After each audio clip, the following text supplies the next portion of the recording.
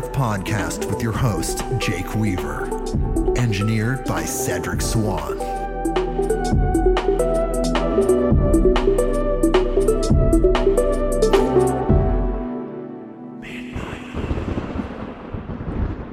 Hey everybody, we are back with another episode of Midnight on Earth. I'm your host, Jake Weaver, and we are here to bring you more knowledge, more light, and more love. We have an incredible guest. I say it every time. I don't know who's not incredible on Earth. We have an incredible guest. His name is Christian Thagard, and he wrote a book called Earth Game, The Evolution of Consciousness. And we're going to talk to him. It's going to be incredible. We're going to talk about evolution so much. The Earth Game. We're going to talk about so much. But first, I need you to do something for me. Go to bluecobracbd.com. That is bluecobracbd.com. And there you will find Blue Cobra CBD oil, the highest quality CBD oil on the market, period, on Earth, Excelsior, all of the words. There's nothing else like this. There is an ocean of CBD products, people. This is unlike anything else out there. This is high frequency CBD oil. The way that Blue Cobra CBD extracts their CBD from the hemp flower is a proprietary method called the HIT extraction method. No chemicals, no solvents, no gases are used in that extraction method. It is 100% natural. The product is 100% organic, and it's a family-owned business. Howard Hitt is 76 years old. He also goes by Big H. He has 3 different types. King Cobra, maximum strength. The Little King Cobra, regular strength. And Wild Thing CBD for pets. This is CBD for your wonderful dogs, cats, these animals you love so much. Give them the highest quality medicine that you can find. No chemicals. Forget about those prescription anxiety medications for pets. Give them Wild Thing CBD. And we have a discount code.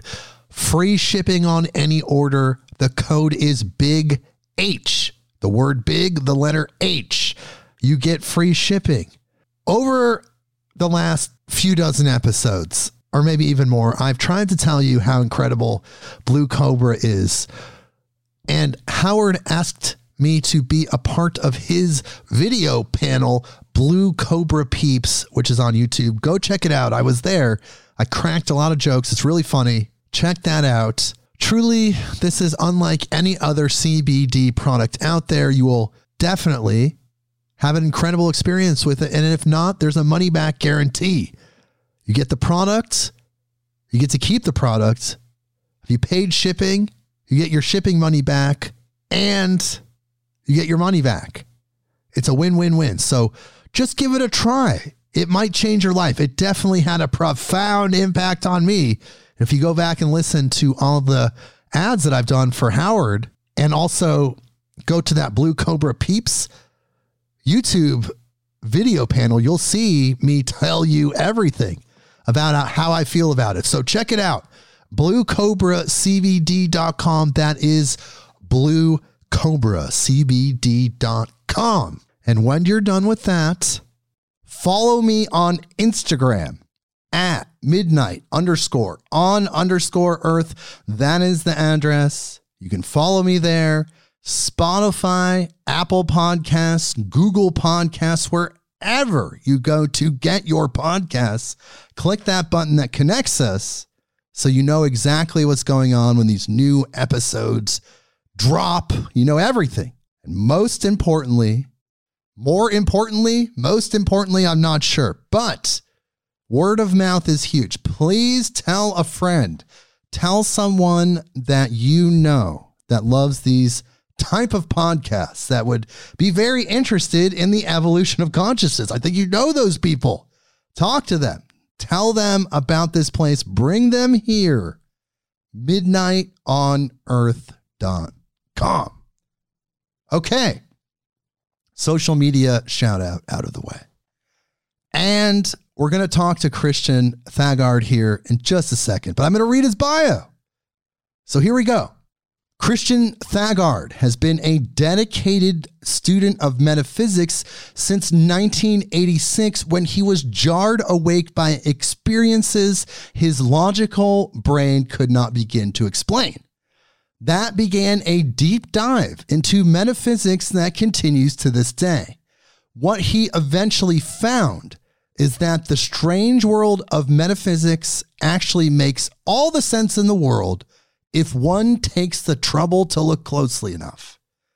In the meantime, Christian practiced law for more than 4 decades in the areas of financial law, contracts, infrastructure, energy, government, corporations, and pensions.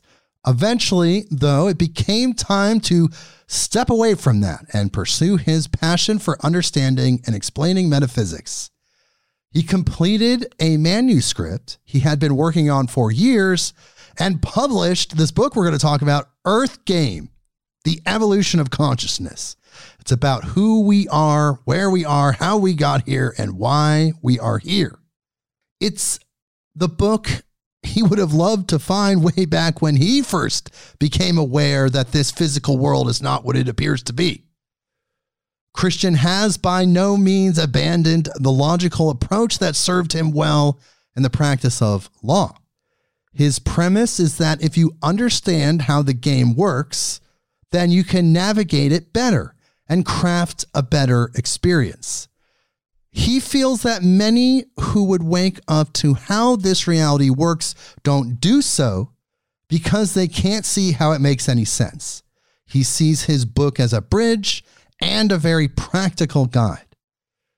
On his website, ChristianThagard.com, and I'll remind you of this at the end, Christian has posted articles on a wide range of metaphysical topics, including how reality is manifested, quantum, that is multidimensional aspects of our reality, simulation theory, and whatever topics capture his imagination. Christian lives in Alberta, Canada, and is thoroughly enjoying Earth Game, in quotes. His joys include his family, spending time in nature with his dog, and all kinds of games. Hello, Christian. Thank you for joining us. How are you feeling today? Hi, Jake. I'm excited to be here. Thanks for the introduction.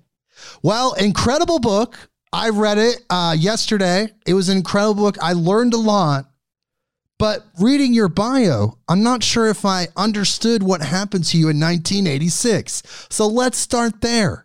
What happened to you in 1986 that jarred you awake? Ooh, how far down the rabbit hole you want me to go here? Well, maybe I'll tell the story. Well, that's a big statement. It's a big statement. You had an experience. It must have opened your third eye, pulled you into a higher understanding. What was that? Well, I was kind of your basic normal person, less normal than you'd think. I'm a young lawyer. I'm playing sports. I'm just living my life. And probably about a year before then, I went to a seminar by a guy you probably heard, Brian Tracy, okay. The Phoenix seminar. At the end of that, the first day, there was a guided meditation. And I went so deep, it was sort of what the heck was that? I got to go there again. And I did every single day. It was sort of, what did I just touch? Because that was different. And then and by the way, to your listeners, if you want to change your life, meditate, because you reach beyond, you open doors, things will happen. So I'm sort of minding my own business, August of the next year. And in comes his voice. And I've never had voices in my head or anything before this, nothing sort of paranormal. And then it comes very, very clearly, and it lists out in considerable detail, blow up your entire life and go move to this other city and be with this woman you haven't seen in 11 years. And I'm, what? And my response was literally F off. And they said the exact same thing. They repeated the exact same words. And I said, yeah, like I'm the kind of person who would do something that crazy. And they said, do it. And that was the end of the conversation. And I thought, what just happened? Except that there was this kind of buzzing. that went on for about 6 days. Not tonight. It's not anything sort of physical, but sort of what's going on. And I can't talk to anybody about this because it's too weird. And I can't eat. I can't sleep. I can't talk to anybody about this. 6 days, after about 6 days, I finally said, with my arms outstretched, looking to the sky, all right, I'll do it. And then I felt the eeriest calm that I've ever felt. And I thought, what have I just got myself into? Well, I went down that rabbit hole, and it's been nothing but a love story with my soulmate in all these years since. And the adventure has been a fabulous adventure. But what happened to me after that is, okay, and by the way, I'm a Virgo rising, Enneagram 1. So I am a logic-seeking missile. I got to understand. I have no tolerance for cognitive dissonance. I need to understand what's going on. So I start reading everything I can read. I'm reading a book a week. I'm diving into all the classics, and it's sort of what is going on in this world. And it took a long time to sort of come out and start to see, I get it. It all makes sense. And from here, can I segue into how I wrote a book? Of course. How I wrote a 191-page book? Yes, and of course, because feeds into what is the Earth game. That's what I really want to know. Probably 15, 20 years ago, I started writing a book. Okay. And this is how I wrote a 191-page book, is I wrote a 500-page manuscript. And I didn't do anything with it at the time. And it wasn't a time when Amazon was the great platform it is now. And I kind of set it aside. And then about 10 years ago, just it popped into my head, the title, and why don't I take a more streamlined approach and cut right to the big picture here about what is this? What is this reality? What's the nature of this thing? And so I narrowed my focus rather than, how we always, there's a tendency we want to tell the world everything we've learned. Yeah. Well, okay, what will be of service to people? What would really help? And I realized that my path as this logician was, how can we help people whose just logical brains shut it down? Because I've been going to wonderful metaphysical type conferences for decades and decades. And it's always about 65% women, 35% men, because the men are all got their arms crossed saying, this doesn't make sense to me. Well, when I discovered, holy cow, this metaphysics makes sense, I want to help it make sense for other people so that those whose time is now, who are actually ready for that choice between red pill, blue pill, and not everybody is, but those who are ready will have a little bit of courage to say, okay, this isn't crazy. And then the other bridge that stirred into it, I've probably read about 20 books on quantum physics. And I'm no scientist, but that stuff just fascinates me because it's all the clues are there that, holy cow, this isn't what we think it is. And then it's just an adventure starting to stir the pot and dig into it. And I'm sure your journey has been similar in that way. Well, once you understand the higher frequency information, you get behind the scenes of reality, the backstage of reality, you start to grasp. I don't even know if you could truly understand fully, but if you start to grasp those concepts, yes, it opens you up in a different way. You see the world in a different way. And actually, it's a more truthful approach. But you're saying in your book, though, that we're in not a Matrix, like the Matrix movie style simulation, but we are living in some sort of game, some sort of Earth game. Tell me about this. Well, it's fascinating. You mentioned the Matrix, and probably you won't be shocked, probably my favorite movie of all time. Okay. But where we are is actually kind of opposite to the Matrix. And everyone will know that the Matrix was a simulation created by this artificial intelligence machines. Yes. As a way to have human brains stimulate electricity for the benefit of the machines. It's kind of opposite here in the sense that we downstepped ourselves into this reality for our own adventure. Nobody sent us here. None of us are here against our will. We made this game so we could play it. Right. That's the exciting part of it. We're not prisoners here. We're not being manipulated. We thought this would be really cool, and we're doing it. But is it binary in nature? Because you think of the binary system as a human creation.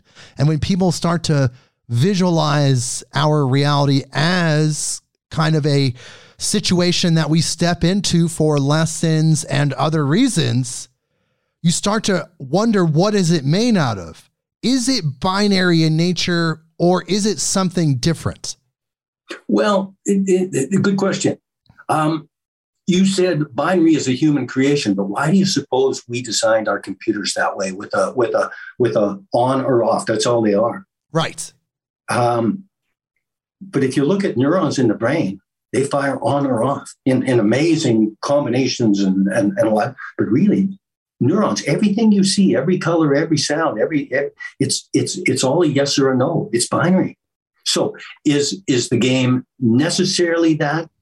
No, it seems to make sense to me that it is, because it's the simplest building blocks. But the real point is, hey, this is a game. Well, can I digress a bit here? Of course, that's what we do here. Yes. Yeah. Here I thought. Here I wouldn't know what to say. Say everything. Let me put it this way. I came across this the other day. 3 stages of life. Okay. Stage 1, birth. Yes. Stage 2, what the hell is this? And stage 3, death. Well, we're on stage 2. What the hell is this? Now, if you're a little more upbeat, it would be, ooh, what's this? Right. But if you're like me, it's, what is this? Okay. And so to come at it, what is this thing we're in?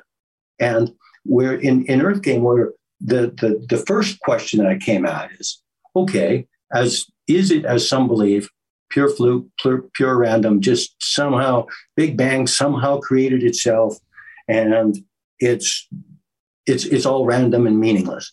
And I won't get into the why of it, but there's just no way. Anybody who's a little bit awake, which would be all your listeners, no, there's too much pattern. There's too much.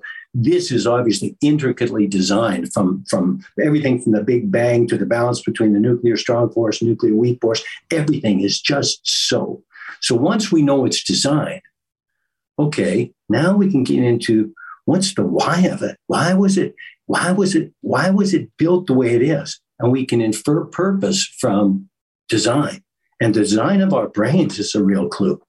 And I have a chapter in my book on the 5 illusions your brain can't get past. Yeah, I thought that was great, actually. I really enjoyed that chapter. Yeah, like our brains are designed to be fooled by what this is, and to not be able to see past 3 dimensions of space and 1 dimension of time. And we'll square up and down. That's all there is, except actually we can see past it.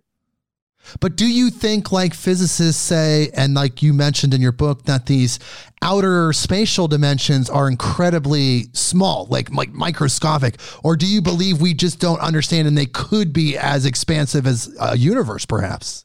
Well, that's where string theory hit every kind of a wall. Even on Big Bang Theory, Sheldon Cooper eventually abandons it because it just hits that wall.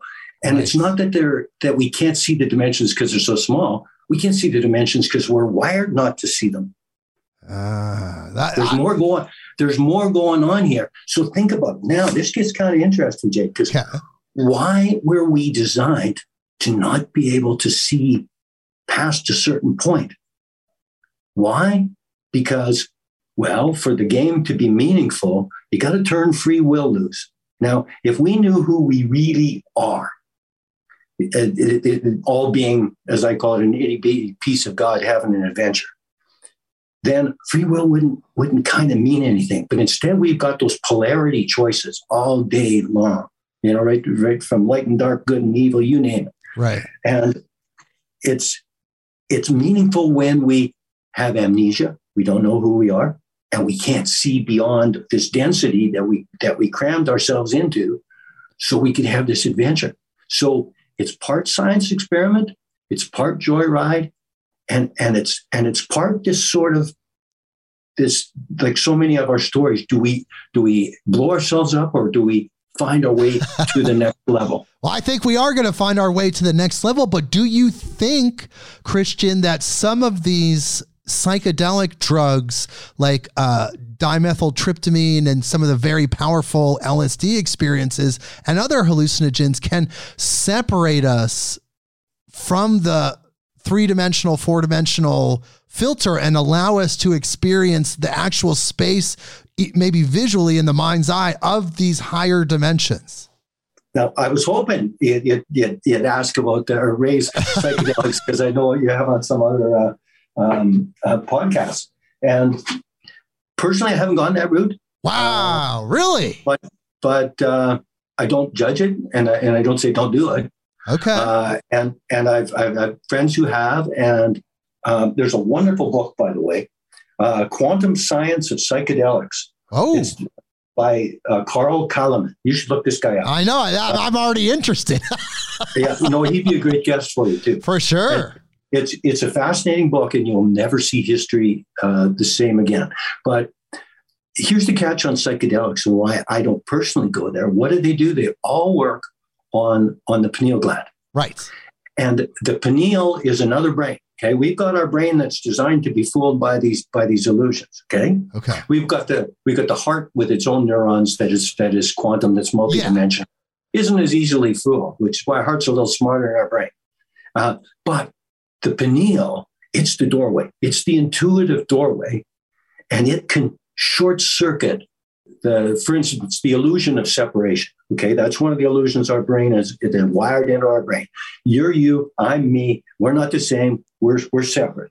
Except that's kind of illusion. We're all part of the suit of God, if you will, in actual truth. We're all connected. There is a oneness. The magic of psychedelics, which is why I'm anything but but I'm not negative about psychedelics, is it goes straight there, works on the pineal, shatters that illusion of separation. And I know people who swear they will never be the same again, because once you see it, you can't unsee it. Exactly. But here's the catch. You can get there by meditation. You can activate the pineal, and you can go anywhere that you could go on drugs. You can go without the drugs. So you don't have to do all the throwing up that you do on ayahuasca. I don't know if you've been there. I haven't. I've tried most of the psychedelic substances, some probably in excess, but have not had an ayahuasca experience personally. Yeah, I mean, it's as you said before, it's life-changing for so many people, and the results last, and there may be some therapeutic future. But hey, folks, meditation will also get you there. Focus on the pineal. And you know who's doing a lot of work with that right now? A name you probably know is Dr. Joe Dispenza. Oh yes, he's very famous. Love Joe Dispenza, man. He's incredible. Yeah, me too. And he's focused on the pineal. That's sort of where the magic happens. Okay, well, there is a theory. Now, this is just a theory from legendary author Terence McKenna. And he feels like, I think it was in the Food of the Gods book, that he felt like meditation historically worked in conjunction with psychedelics, and that together it's even more powerful than each of the other by itself. I probably won't test out that. Because you know what? I like, hey, you're happy where you're at. But I get such a good stone rush out of meditation. I don't need anything more. Well, you're not the only one that said that. There's thousands and thousands of people that have had the exact same experience. They talk about that. Even people in India, when psychedelics were being popular in the 60s and 70s, they would often say, well, if you like psychedelics, you should try meditation. But here's the point, and it's about, I've heard you talk about this next level, and I've written quite a bit about the next level. And it's a little obsession for me right now. Basically, I love it too. It's we move from being in this density of three dimensions of space and one at a time into multidimensionality, and I love the shorthand. We go quantum. Right. It's so cool. And maybe I'll tell you one more story. This was maybe 7 or 8 years ago. I came across this notion, which your listeners should do. Just describe yourself in 6 words or less. And I thought, isn't that an interesting exercise? Now, of course, I'm practicing lawyer and what, but that wasn't going to get into those 6 words. That was just Clark Kent at the Daily Planet in my own imagination. If you catch the reference. So to me, those 6 words were, he knows there is another level. So that's the adventure we're on. And so you use the phrase heaven on earth, bingo. It's all, this is where we're going. This is an exciting time to be alive on earth in Earthgate. It does seem that way. It seems like we're at a massive precipice of this gargantuan change in really our perceptions, how we live life as humans, our relationship to each other, the earth, outer space, the other planets, the other cultures that are out there. It's just going to blossom and open up. We're just at the very, very beginning stages. It's pretty amazing. And one challenge we have with that is our sense of time. We tend to, okay, is it this week or next week that we hit this heaven on earth thing that we're fully, and the answer is we're just enjoying the journey. Right. And this is a journey that humanity writ large, it could be hundreds of years, thousands of years. And the perspective from those who speak to us from the other side of the veil, there's some wonderful channeled sources. They don't have our sense of, is it this week or next week? But just enjoy the ride. And it's not something that we drag everybody along with us, that we have to get everybody lined up. Get all the 7.9 billion lined up and we'll all step across together. No, it's an individual thing. And for every step forward you take, Jake, you show a path for the next guy. So it's fun, and it's also being of service. And in the meantime, you get more love, more joy, less fear, less anger. Your life just gets more abundant, more fun. Yes, it just seems like one day as we grow, we'll wake up or we'll just look around us and we're there. We'll just be there. As you say, it'll just be a journey and then we'll be there. And I've heard you say this too, and we'll look back and we'll go, my goodness, those were barbaric times. Yeah. And I don't want to get political here too far down this rabbit hole, but even the stuff that's going on in the world right now with the madman across the water is the war is, to me, the real story there is the world's reacting and saying, yeah, we've just had nations conquering each other for as long as recorded history, but somehow it's not okay anymore. It's sort of, oh my God, it's the horror. And so we are evolving. We are collectively changing. We're on our way. And in fact, I've heard various sources, and it feels true to me that we passed the turning point. Yes. We're going to make it. Yes, we're not going to blow ourselves up. We're actually going to make it. That's true. And I'm just going to supplement what you're saying is that the Hopi, the Native American tribe, the Hopi, who have the longest oral tradition of any native tribe, they claim that we chose around 2008, they sent an ambassador out to speak publicly that we have chosen if I remember correctly, the one heart path or the single heart path, where previously we had reached a state of evolution and then essentially blown ourselves up 4 other times. But now, as of 2008, 2009, we're past that point and we're farther collectively, maybe not technologically, but collectively than we've ever been before. And we're not going to blow ourselves up. This is coming directly from the Hopi, the Native American tribe. Yeah. And I've read too from, again, sources that ring true to me that this whole 2012 thing was the turning point. And we made the cut. We made the turn. It seems so. And we're kind of being celebrated. And now as for how fast does this happen? How fast do we transform ourselves? How fast does our world just become more and more peaceful and prosperous? That's up to us, individually and collectively. But in your book, though, you do say that evolution is pre-planned. Can you talk about that a little bit? Like our experience, like we chose it, and though free will does exist, effects create causes. Well, no, that's more at the individual level of how you create your world. Just to give a bit of perspective on that. Thoughts on every time you think a thought, if there's an emotion that associated with it, you'll know what the vibration of that thought is. And the vibration is going to downstep into your reality. It plugs into quantum physics. That's what's going to precipitate out of all the possibilities into your world. But it's not it's there is. Oh, I know what you're referring to. The game was made. The whole program, and we're moving our way through this massive program. And part of it was, do we make the cut? And we have. I believe so. It feels that way because the best of us, the best of humanity, and everybody that's just really just trying to do better is amazing. You know, we're just shining examples of love and light. The worst of us needs to, I guess, stop making those choices, and they're not representative of us in a way, but you can see humanity as a whole. Our stock, as I often say, is going up, up, up. We may have had dips, but overall humanity's stock is expanding. Our value, what we're bringing to this dimension is good. No, we're not. And of course we're of different ages in the sense that, you're no doubt an old soul. You've had many, many, many, many lifetimes.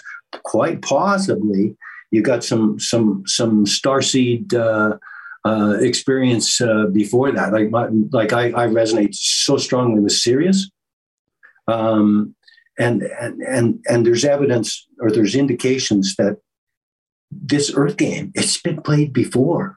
Pleiades before us, Arcturus before that, Orion before that, Sirius before that. Who knows what else stirred in?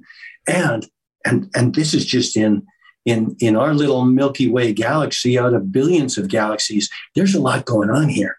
But this is why the Earth game thing is such a hit, and why everybody wants to be here, why we got 8 billion people, and why we're getting allegedly all this attention from everywhere outside of our planet. Is we're at this turning point. Will they blow themselves up? You know, it's a drama. Will they make it? And then how? And they're watching our progress. And Pleiades did this 1 million years ago. So this Earth game has happened at various places all over the universe. So let's help people understand this. I'm just going to ask you directly: what is the Earth game? Because you're saying it's just a concept. It's actually not necessarily bound to the planet Earth. So let's help people understand this. What is the Earth game? Well, okay, let me use, I always, in my legal career, I was very careful to define my terms before I use it. So I'll use God, whoever did the Big Bang. Okay. Which is an amazing thing and set everything in motion with just a precision that you should just be in awe of every day of your life. Okay? It's the grand overall designer, as they say. So that spins out into all these little pieces of God that then downstep into you. You're an avatar for one of those itty bitty pieces of God. And that's what's going on here. You're an itty bitty piece of God having an adventure and doing a science experiment. So what then would you say is the purpose? You're here, like you said, you don't get the memories, you forget everything prior to your birth, but then the evolution, you're here to get a certain set of lessons, of experiences. What do you think about that? Well, some of it, and this is why I call it Earth Game, which is, I mean, most of these thoughts didn't originate from me, or they're not unique to my expression. Sure. In fact, if I have any superpower at all, which is doubtful, I think I can know what truth feels like, and I know what things now. That doesn't ring true.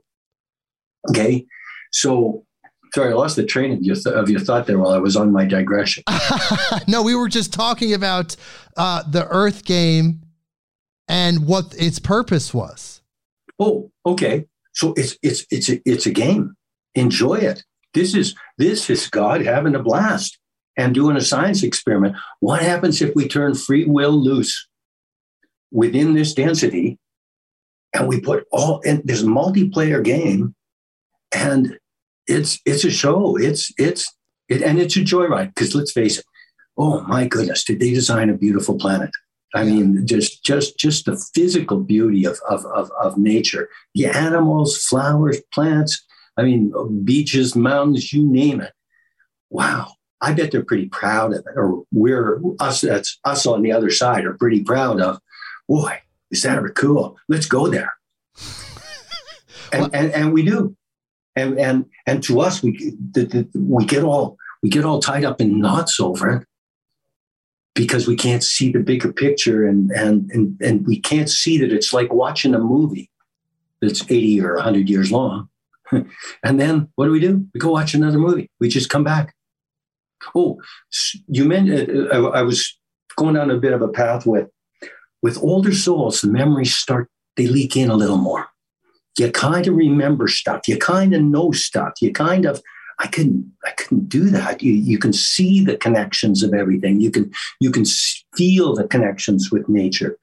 Whereas if you're really on your first drop in here, it'd be like playing a video game, a really hard video game. The first few times you're just going to make a mess and get killed off. No problem. Just hit new game and eventually you'll start to master it. And that's why it's not about being better than or first in the class. Everybody's where they're at in the game. Everybody's going to make it home safe and sound. Enjoy the ride. Yes. And you do say in your book that the object of the Earth game is evolution, to contribute to the evolution of the human adventure. Now, isn't this the same as service? Like, you're talking about God, the divine. Isn't this the same thing as just living your life in service to the divine? Yes, but I think there's an element of evolution, which, by the way, I got to credit to the book My Big Toe by Thomas Campbell. I read all 800 pages of that trilogy. It was fabulous. That particular notion of evolution being greater order and greater complexity. But really, it's God discovering itself, creating this playing field. I mean, we do the same thing. I mean, we create games and sports, and then we immerse our consciousness in it for a bit of time, and we just get totally into that game. And so this is God having an adventure through you. Yes. And, this is, as other people say, just a classroom, not just for our individual selves, but really it's all existing within the mind of the divine, or the mind of God, as the Hermeticists say. It's just an illusion and real at the same time. Well, it's not that it's as real as it feels to us. Right. But it's illusion, not in the sense that this isn't happening. It's illusion. It's not what it looks to be, and it doesn't work the way it looks to work.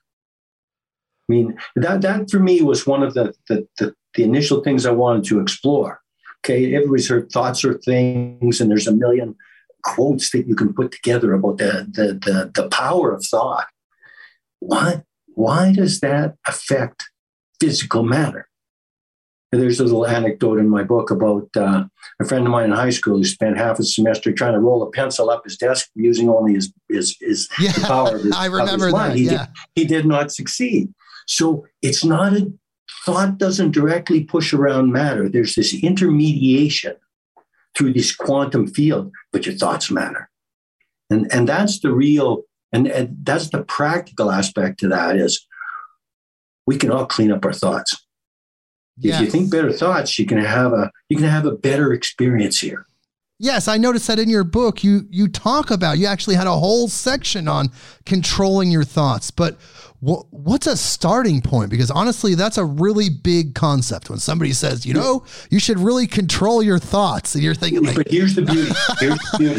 Okay. Here's the beauty of this is the guide is feelings, the emotions. Think a thought. And does it feel good? If it feels good, grow with that thought. If it doesn't feel good, think of any thought, anything you get triggered by. We all get triggered by stuff. I try to not think those thoughts. So I'm not even going to come up with an example. Whatever triggers you, whatever makes you feel sad, whatever makes you feel, those are not good thoughts. Those aren't going to get you where you want to go. Think the thoughts that feel good. Think about what you want rather than what you don't want. Think about how people get caught up in autopilot, and they get caught up into the trap of grousing about what they don't like, or fighting against what triggers them, or they get stuck in the old hurt, in the old wound, into victim mentality. Now, none of that's to be judged. I'm just saying it doesn't work. Right. You can't get out of it going that direction, because you're going into what you don't want. Pivot to what you do want. For instance, if there's anything in your world you don't like, okay, what would be the opposite of this? Okay, now I got to put my imagination to work. What would that opposite of it feel like? What?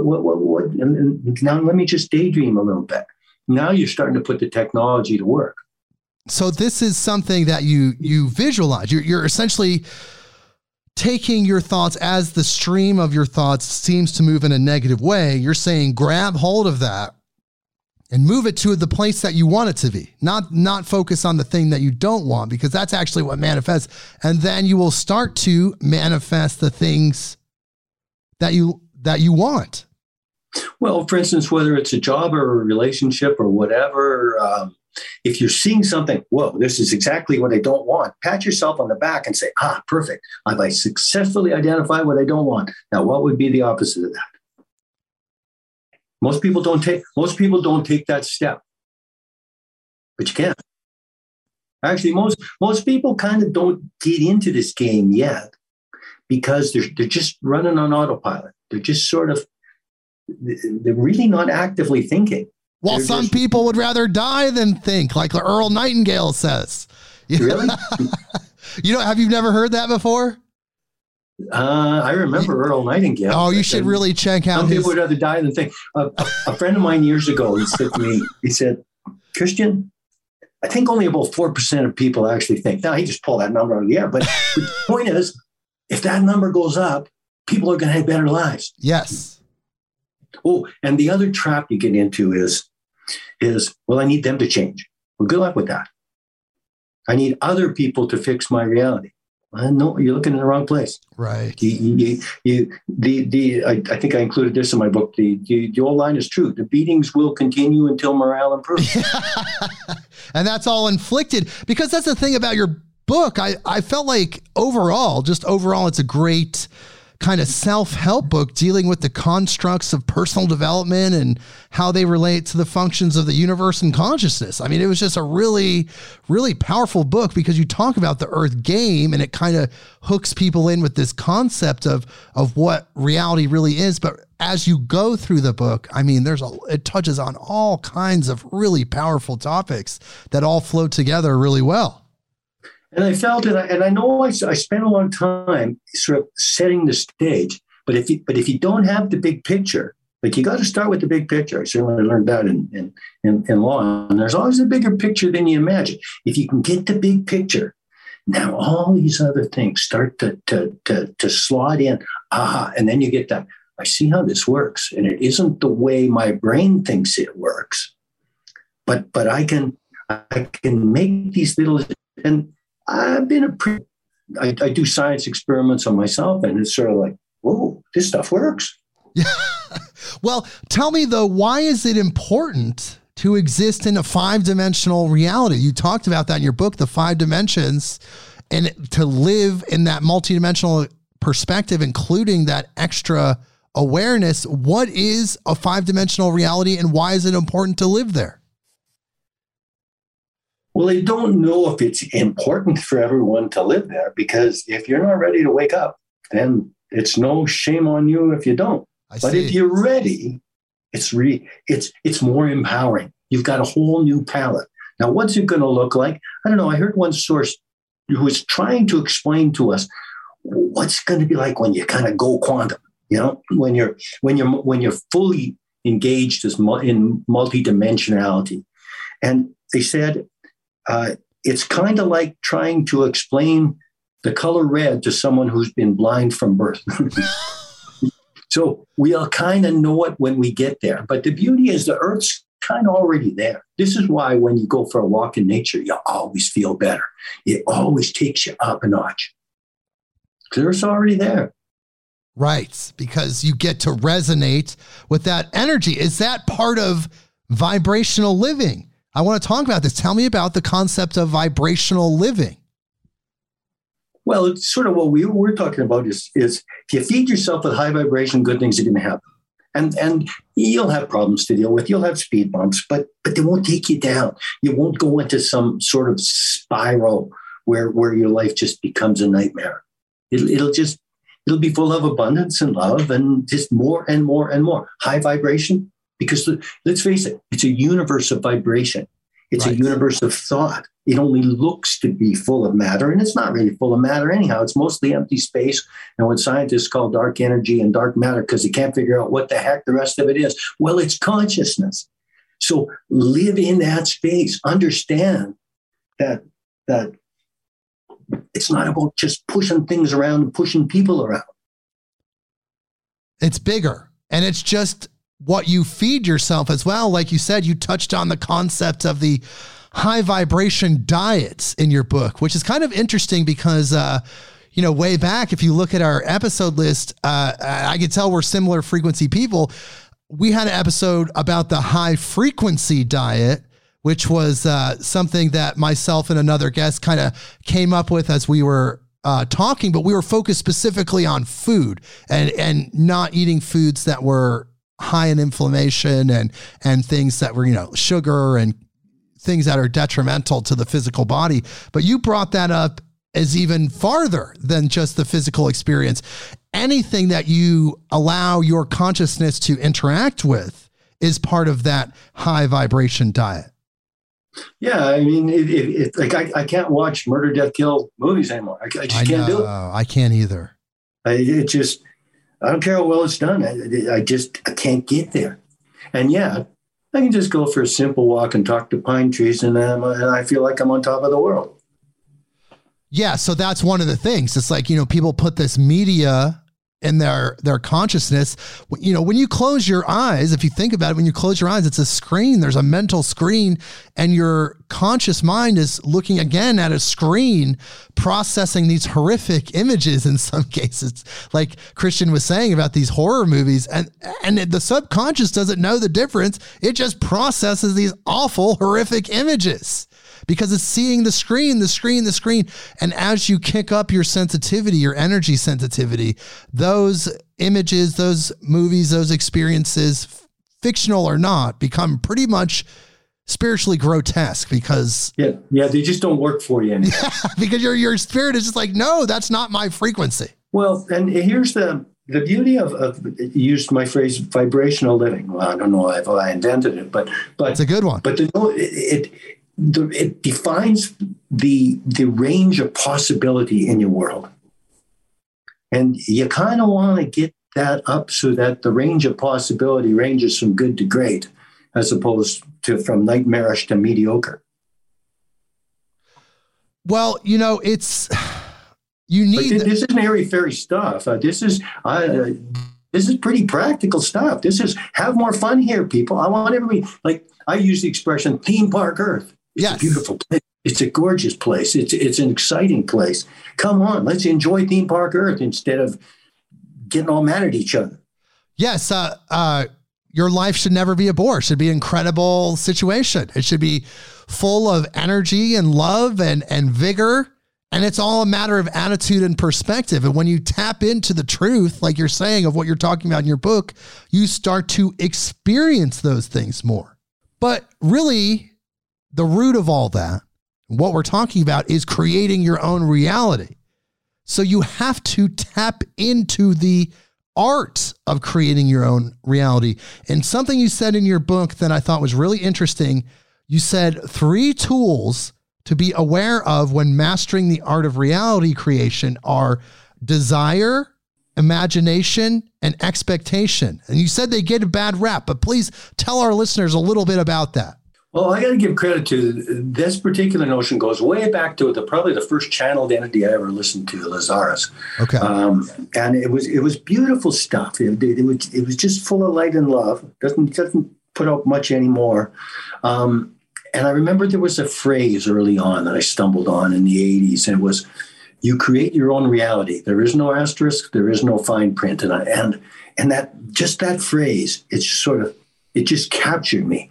what does that mean? You create your own reality. How does that happen? What's the mechanism? So desire is that, what do I want? It's you're programming it. You put it out there. Okay. Imagination. Now you start to build it out. Now you're putting some fuel on the fire, but you're going to need some expectation. But just keep tending it, and even if it seems unlikely, eventually it goes from crazy pipe dream to it kind of has to manifest. It has to drop into the world.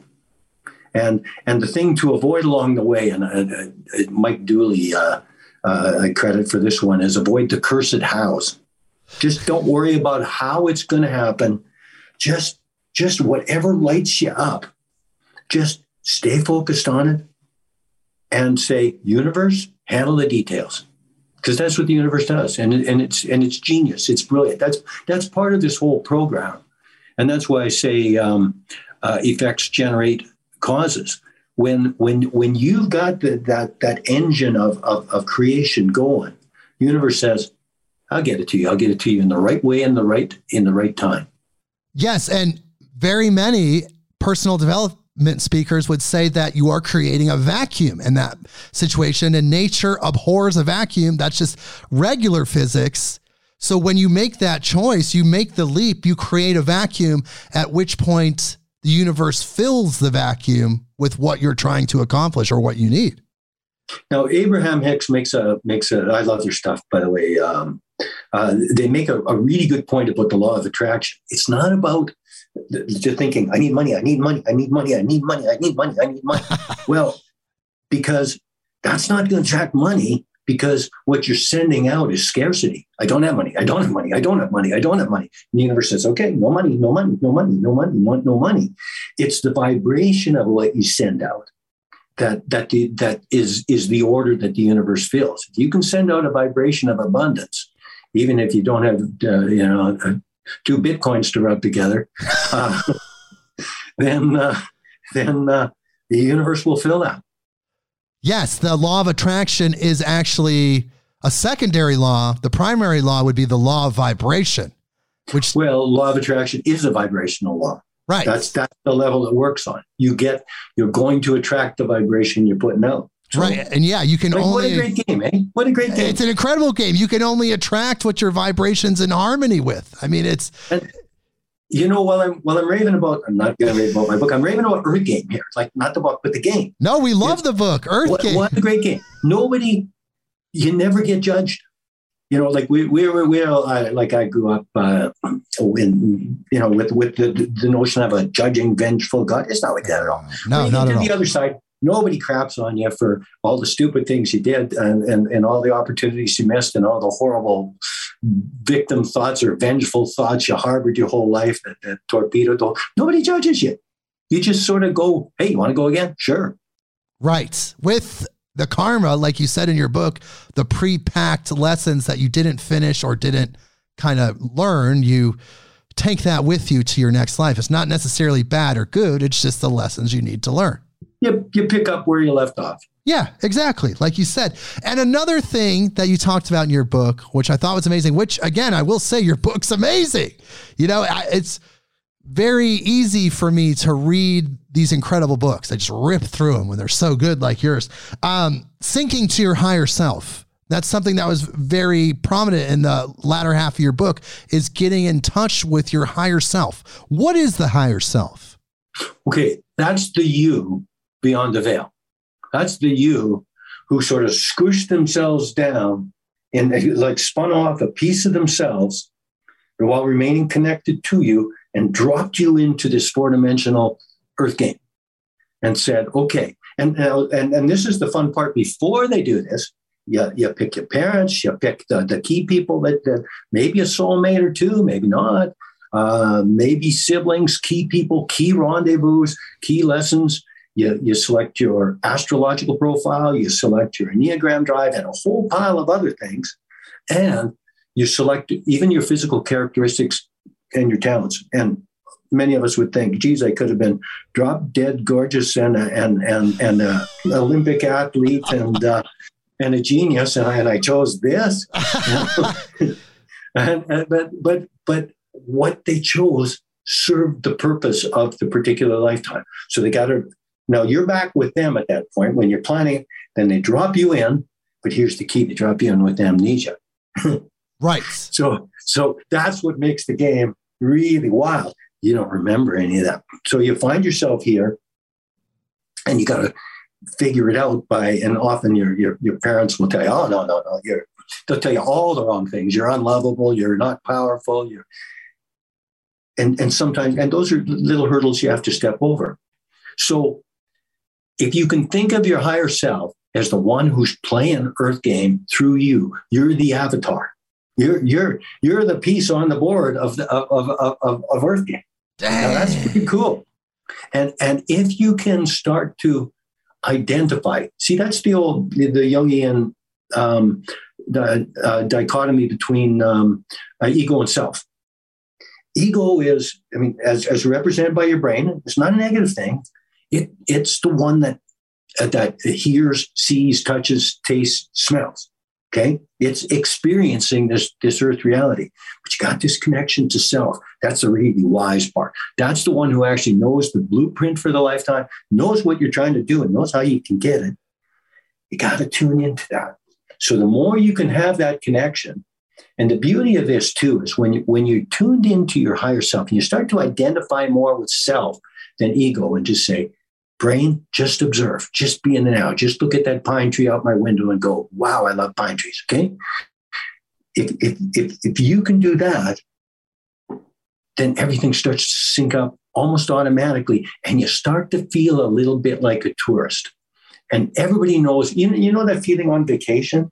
Oh yeah. When you're where you're just paying attention to everything, you're just in awe of palm trees or mountaintops or whatever you're seeing. You're interested in everybody you meet. Where are you from? You want to know their story. You're so in the moment. Time stands still. You can live your life like that. Wow. Yeah, because you take that self perspective.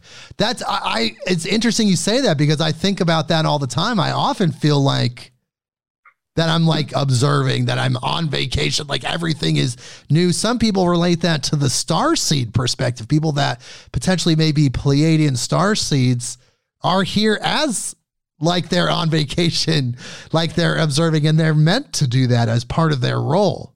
But what other techniques would you say would be beneficial to sync up with your higher self?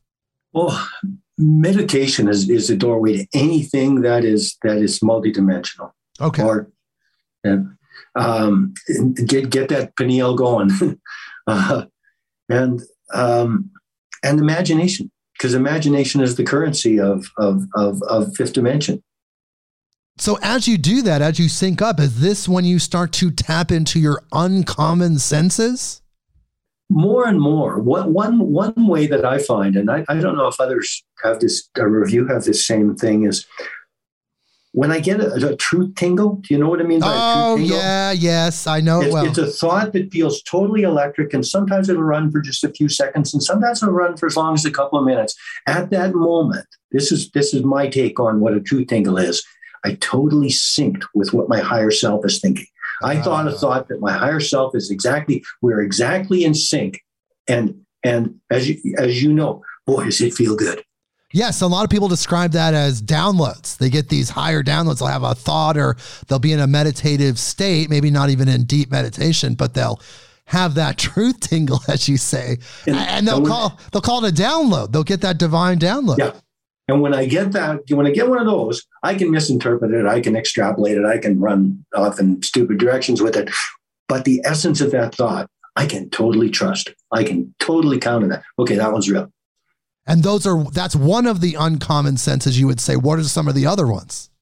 Well, there's the 5 that I catalog in my book, but basically they're all ways to reach across, and we're all going to be better with one or another. The one that I mentioned for me, truth sounds a certain way, not that it makes a noise, and something that's sort of, it goes, it's just not. Or the substance of someone, like Jake, it didn't take me more than a nanosecond to know I like this guy. Yeah, I feel the same way. It's So there's that one. That's the one that I have the most facility with. There's inner voice. My wife can hear things. There's inner vision. That's most of your psychics and what that you can just see into auras and see what's in the field for you. Warmth, which is just the emotional, and then movement, which everything from yoga and dance are sort of built upon. So you would say, though, that these uncommon senses aren't unnatural. They're part of the natural human experience. We have just been conditioned to tune them out over time. Exactly. It's quantum. Now, I'm told babies are multidimensional till around 6 months. Oh, wow. Animals are multidimensional. That's why my dog can tell when I've hit the high notes in meditation. like if I hit a really good space, she just jumps up, licks my nose. How interesting. Wow. She can feel it, you know? Well, some people talk about how their pets can see things like ghosts, these paranormal entities that are outside of our frequency range. Sure. Yeah, our human brains are actually, we're the slow kids in the class.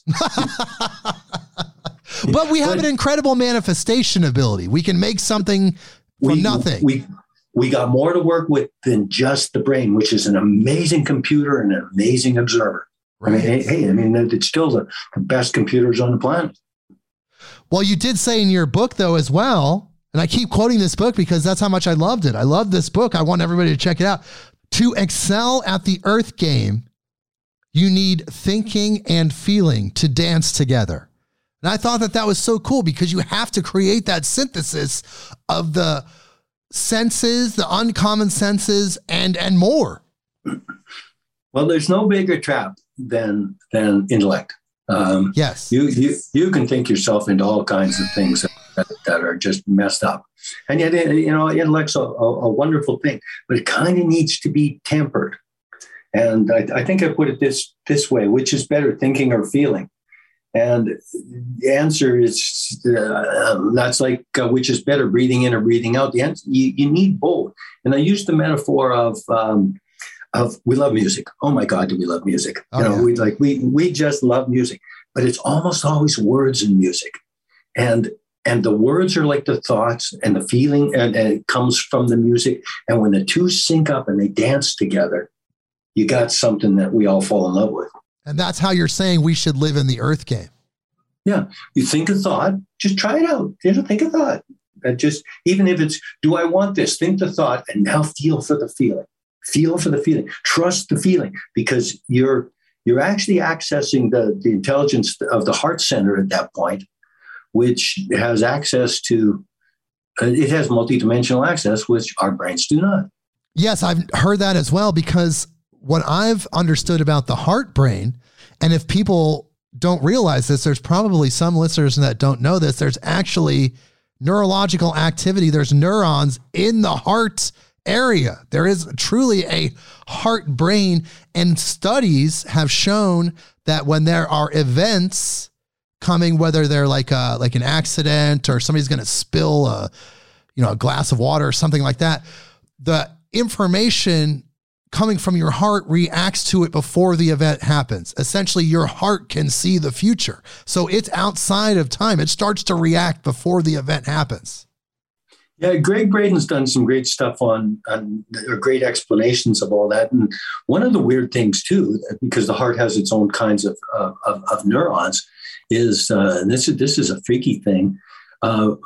People who have heart transplants get phantom memories from the person they got the heart from. Oh my God. I guess I never heard that before. That's wild. That's real science. Yeah. Oh my God. Or at least where I read it said it was. But that makes sense. I use a technique. I don't know what we got one of those Hey Google things in the house that right.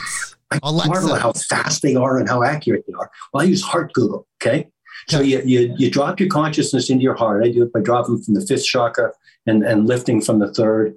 The blue and the yellow spiral into green, and maybe tap there if you want. But now when you're in your heart, ask the question. And the answers they're amazing. and they're often very few words, very succinct, and it's a great technique for tapping into that greater intelligence. Do you think that heart brain is similar to the subconscious mind, that they're just rooted in the ethereal, the eternal, and it's just another interface point? I don't know, but to me, the heart brain, it has access to everything. Like, let's face it, if we're all itty bitty piece of God, we're all a holographic we're holographic. We're actually tapped into everything. Yeah. So it's like having access to the internet only on a cosmos wide level. But as you say, we're not ready for that information yet. We have to evolve into that ability to process all of that, because if we did, do you feel like it would be overwhelming if we as humans, as we are now, were able to access all of that information? It would probably be too much.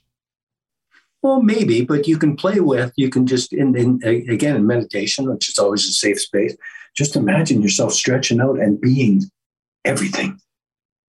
It's a very blissful experience. And then you zoom back down to this tiny little itty bitty speck within this one particular theater of operations called Earth. And it's sort of like, okay, I got a little perspective now. Well, you did say in your book, and I like I said, I'm just going to keep quoting it, meditation is the gateway to the next level. And the next level is, like you said, where we're going to, but it's a higher place. So as you meditate, you expand yourself and you start to open up to that next level. And some people say it's already here. Like heaven on earth is already here. We just have to raise our awareness. I think the availability is there, and more and more, I think more and more people are kind of stepping into it. Yes, they're evolving. And yet, it's still a shit happens reality. You're going to deal with stuff. There's still all kinds of shitty things going on in this little dimension that we have here. And one of the traps is, and I've had to kind of learn this one. Okay, so all we got to do is get 8 billion people all lined up and we'll all step across together. Well, it's not going to work that way. But what you can do to help is just move forward yourself as much as you can. And now you're showing the way a little bit, and you're creating a little energetic trail. Whatever step you can personally make, you're being of service to others. Yes. That's the interconnectedness of everyone. Yeah. Yeah. Rather than, well, let me go fix you. I'm going to fix you. No. You just went the wrong direction. Like, fixing each other isn't the ticket here. Just show yourself the way, and hope somebody else sees it. Exactly. And is this Earth game? You call it the evolution of consciousness, but it seems like consciousness is fixed. Or not fixed, but it's ever present. It's omnipresent. So isn't this really the evolution of our awareness of consciousness? Well, let me go back to 10 years ago when I got that title, Earth Game, The Evolution of Consciousness. I don't know where the hell that came from. Okay. Sounds great. It was one of those that just sort of popped in and says, here's your title. I love it. Okay. I like the ring of it. Kind of like the sound of it. So it's the evolution of consciousness is consciousness as God, as the thing that whatever created the Big Bang. Okay. This is their adventure. This is God knowing itself, and we're out on the frontiers, man. We're part of the exploration. They're cheering us on. They're watching us. They're celebrating every victory, sharing every tear with us, and never ever slapping their heads and going, "How could they be so stupid?" Because it's all part of the process. You're saying this is God's adventure, and you're part of it. Wow. No, why did they do that? Why did they? I don't know. What would you do if you were that?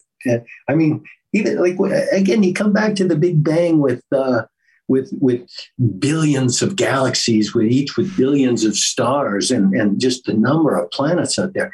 They didn't scrimp on this. They put out quite the buffet. And it's still expanding. And with this one little theater of operations, I mean, it's, but you know what?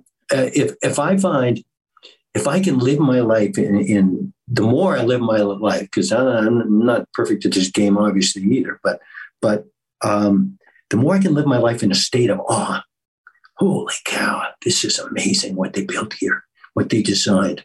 And my brain falls apart all day long. And that's okay, because I'm supposed to be here having a gas on Theme Park Earth and learn some lessons along the way. This is great. And you don't even have to look for the lessons. They find you.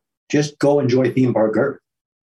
Yes, and try to, like you said, keep that high vibration. It's funny you brought up the awe, because one of our guests, our recent guest, Chloe Goodchild, who wrote the Vagina Monologues with Eve Ensler, and there's a lot of contributions she made. She mentioned the opposite of fear is awe. I listened to that. You listened to that. Yeah. Okay. Yeah.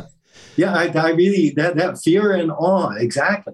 And to me, I just posted an article on that called Encountering Fear. I put that on my website. And it's sort of fear, and I called it like source energy, where you just step into that connection with everything. And you can't touch both at the same time. When you're in fear, you lose that connection.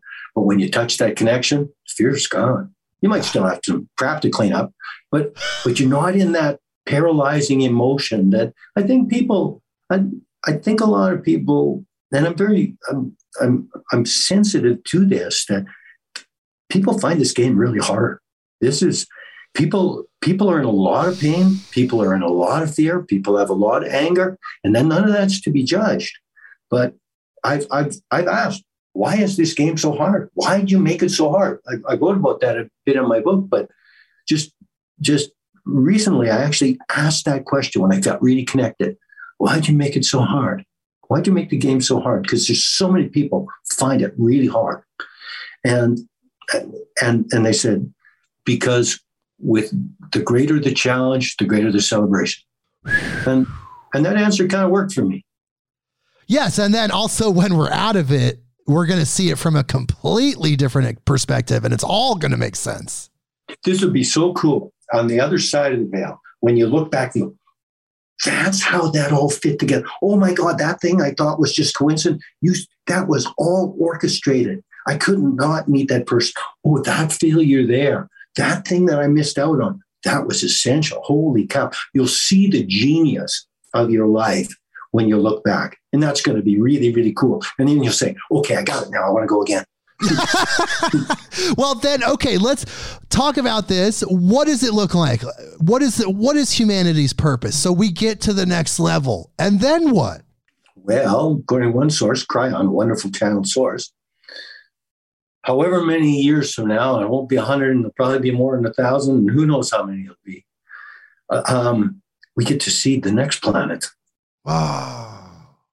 We get to be the teachers. We get to be the angels. Whoa, that's incredible. And the other thing, because I know you will we meet up with the other extraterrestrials, and why have we not now? Well, I think there's a real step up on the old Prime Directive now. You remember the Star Trek Prime Of course, Directive? yes. Non-interference. Right. Don't get in there and muck it up. Don't screw this up. Let the Earthlings do this. Let the Earthlings do this.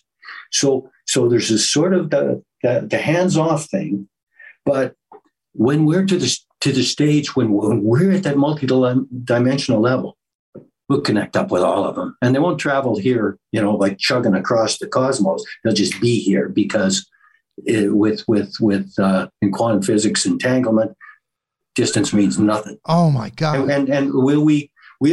I don't think in this lifetime, my friend. That's okay. But will we meet up with them? Yeah, we will. And we'll be back as old souls. It doesn't matter if I have this vehicle or you have that vehicle or who has what vehicle. We're still coming back during that time, the ascension time. We're in the earliest stages of it right now, the very earliest stages. Yeah.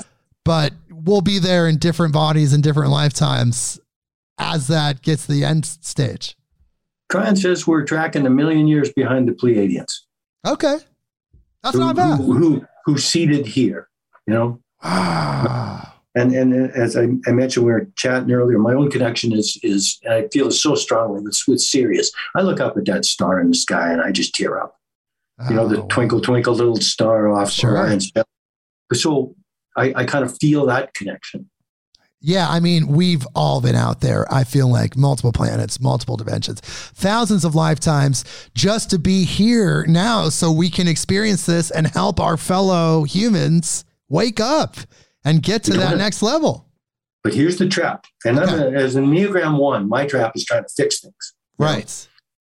Not just because all men try and fix things, but for me, especially, you're not here to fix anybody. Christian, you're not here to fix anybody. You're not here to save anybody. You're here to just, well, A, have fun, and B, can you find some pathways forward and leave it and create a little bit of a light trail that might assist others, to be of service to others. But it's not about fixing, because people they're on their own timing. And if they're a baby soul, they're first, hey, I'll try Earth Game, and they come in and splat it up pretty good. And why are some lifetimes so hard? Well, from that beyond the veil perspective, it's a blink. Even in lifetimes that are like horror movies. I wrote an article on that. Well, we humans watch horror movies, but we know we're going to be okay at the end of the movie, and we know, well, it's only an hour and a half or so. Right, but so there are some horror movie lifetimes. Again, not to be judged, but. Yeah, and those people, unfortunately, as most spiritual people would say, chose that experience, as horrible as it is, and as hard as that could be for some people to hear. They did choose that, as we talked about earlier in the podcast. Well, and free will is an amazing tool. It's a powerful tool, and they don't interfere. They don't interfere with free will, even if we're blowing ourselves up. It's like. Hey, you're 14, you got a learner's license here. Take my new turbocharged whatever kind of vehicle out and see how fast it'll go. You get some wrecks, man. Yeah, free will is seemingly part of the purpose. But as we close here, we've had an incredible interview. It's just been amazing. I want to have you back. We'll have you back again. But I do want to tell people where to find you right off the bat. It's Christian Thagard. That's Christian, Christian, Thagard, Thagard, ChristianThagard.com. And he has his book that you can find out there on Amazon and all the places. And we've been talking about it quite a bit. I love it. I highly recommend it. Earth Game, The Evolution of Consciousness.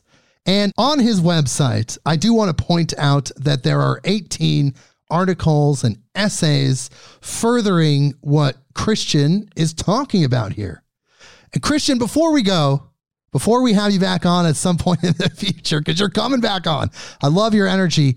Is there something you want to leave our audience with? Is there something you can tell them as we depart today? Maybe just lighten up and have fun with this. And just monitor your thoughts. And if you start to become aware of, okay, how much was that a worry thought? How much was that a grump? How many joy thoughts are you thinking? And how many love thoughts are you thinking? And just see if you can trend that up. Because if the quality of the thoughts goes up, quality of your life's going to go up, because that's how the game's designed. Yes. Did you hear that, people? The quality of your thoughts go up. The quality of your life goes up. And I know we all want to have the highest quality life. Well, we're here for just a second. Christian, thank you so much for being here. I really appreciate your presence. Everyone, check out that book. Again, Earth Game, The Evolution of Consciousness. Please hold through the outro music, and everyone, we'll see you next week. Midnight on Earth.